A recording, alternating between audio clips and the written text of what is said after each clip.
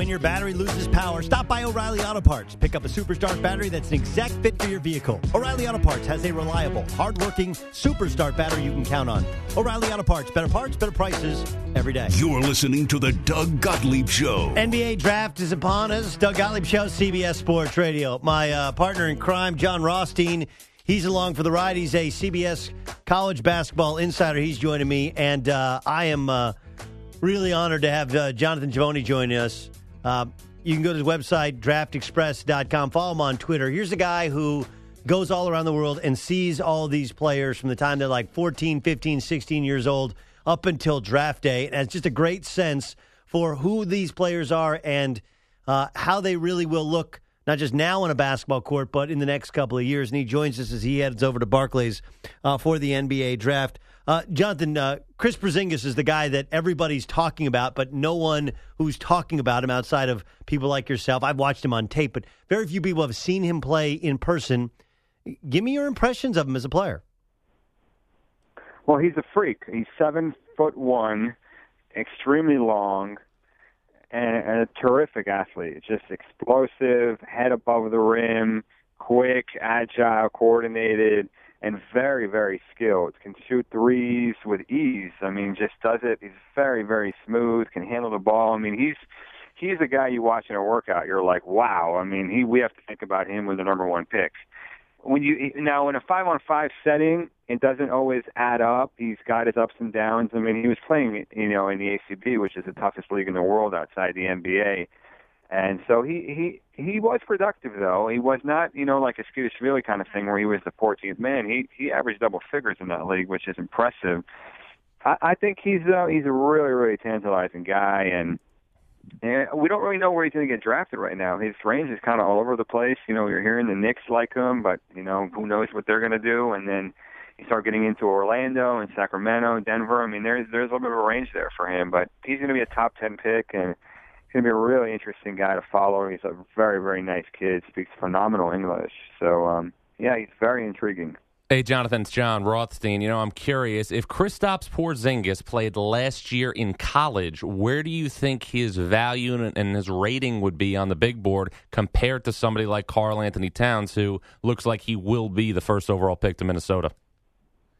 I think it would be similar. I don't think that Porzingis is this mystery man that nobody has really seen. I mean, every NBA GM was in Seville this year, many of them multiple times. The people at Seville told me that Philadelphia GM Sam Hinkie was there 10 times this year. And they said Rob Hennigan from Orlando was there 5 times. They said really every single top-level decision-maker saw him play live multiple times. So I feel like he got a similar level of exposure to the NBA execs as the college guys did. And sometimes, in many instances more. Just him being there with Mario Hezonja, who was also going to be a top 10 pick, made it very easy for teams to just hop over for a weekend. A lot of times you see Barcelona on Saturday, Seville on Sunday. I actually got to see Seville play one afternoon at 12:30, took the train up to Madrid, and saw Hezonja playing against the Estudiantes in the evening. So it really couldn't have been any easier. I think that the world has gotten much smaller here in terms of scouting. You talk about fans and media. I mean, sure, for them, Porzingis and Hezonja are these mystery guys, but not for the NBA execs. Listen, I would agree with you. I think I started the show, Jonathan, by saying, look, fans fear it because they fear the unknown. Right? They haven't seen him, so they can't form their own opinion. They have to use somebody else's opinion. That's just disarming for people. You mentioned Hezonja. I've seen him play on tape multiple times. Here's a guy who played for Real Madrid. They won the ACB. He's of Croatian descent. 6'7", 6'8". How do you think he will look on an NBA floor? I'm really, really high on Hezonja. He's a guy that I think, if he were in college, I think he would go higher, not because of the exposure, but because he would have played a lot more. Him being on Barcelona, which is, one of the most loaded rosters in Europe, they have like 5 shooting guards, it's 5 guys at his position that he's competing with on a daily basis for minutes. And there's a lot of politics there with, Barcelona not wanting him to leave. They wanted him to extend his contract. So they kind of jerked him around in terms of his minutes. So I don't know if we got a perfect sense of exactly who he is because he was on such a short leash over there. I think if you bring him over to the States and you throw him into a college game, I mean, this guy could be, he could be the number one scorer in college basketball. I think people would be going nuts over him. What's the biggest difference in Emmanuel Mudiay right now versus a year ago when he was a prep player headed to SMU as a point guard for Larry Brown? I think that the level of physicality that he faced, going up against men, the Chinese league is not a tough league by any means in terms of defense, but it's a little bit of a dirty league, and they get away with quite a bit there in terms of just, the elbows and all of that. So I don't think that he really benefited by being over there. He played very little. They barely practice. They play 3 times a week.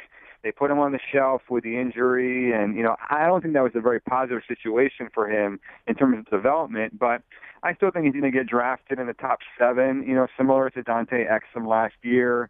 It was a wasted year for him, but I still think he's going to be a really good player. Which is exactly, by the way, when it happened, when he announced he's going to China, I said I thought it was a wasted year, and it's hard because it's hard.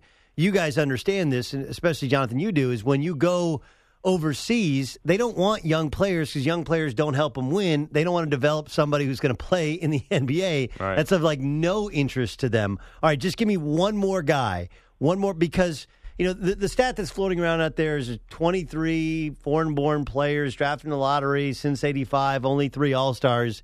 And one of the points I like to make is a lot of times it's because the better players are not selected in the lottery because they have a contract and they're not coming over right away.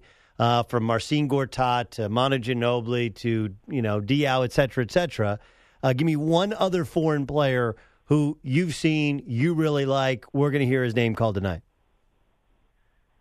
Willie Hernan Gomez is Porzingis' teammate at Seville.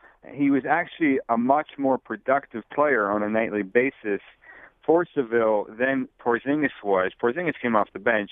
Hernan Gomez is 6'11". He's got a great body, and he's very, very skilled. I mean, he dropped 30 points on Real Madrid this year, which very few guys in Europe can say that, especially guys who are 21 years old. He's considered the future of Spanish basketball at the center position once Marc Gasol and Pau Gasol retire. So he is really, really hoping to go in the second round because the second round, you're not limited by the rookie scale. You can negotiate any kind of contract you want. You can theoretically negotiate a max contract for a second-round pick. So he's probably thinking, I'm going to go in the second round. I'm going to sign back in Real Madrid, the team that he grew up with, and I'll come over to the NBA 2 or 3 years from now. I'll sign a contract like Nikola Mirotic did for the Bulls this past year, and he'll be able to step in right away. It's a very different path than Porzingis and his own are on, but Spanish guys, they're not Latvian and they're not Croatian. I mean, they have a very, very strong basketball league, very proud country, outstanding basketball, and they're going to pay him quite a bit of money to stay home. All right, listen, if you want details on Mario Hezonja's buyout, you want video breakdowns, or you just want to have a great follow tonight on the NBA draft, go to @DraftExpress or go to DraftExpress.com. Jonathan, we know did you decide, are you biking? Are you catching the subway? Are you walking over? Are you Ubering? How are you getting from your abode to the Barclays Center? I'm still debating that. I'm still taking suggestions from different people on Twitter. So if you have any ideas, let me know. I might just walk, clear my thoughts and, keep working the phones on the way over there. All right, great stuff. Thanks so much for joining us, Jonathan. Thanks, man. Thanks for having me. Jonathan Givony joining us from DraftExpress.com.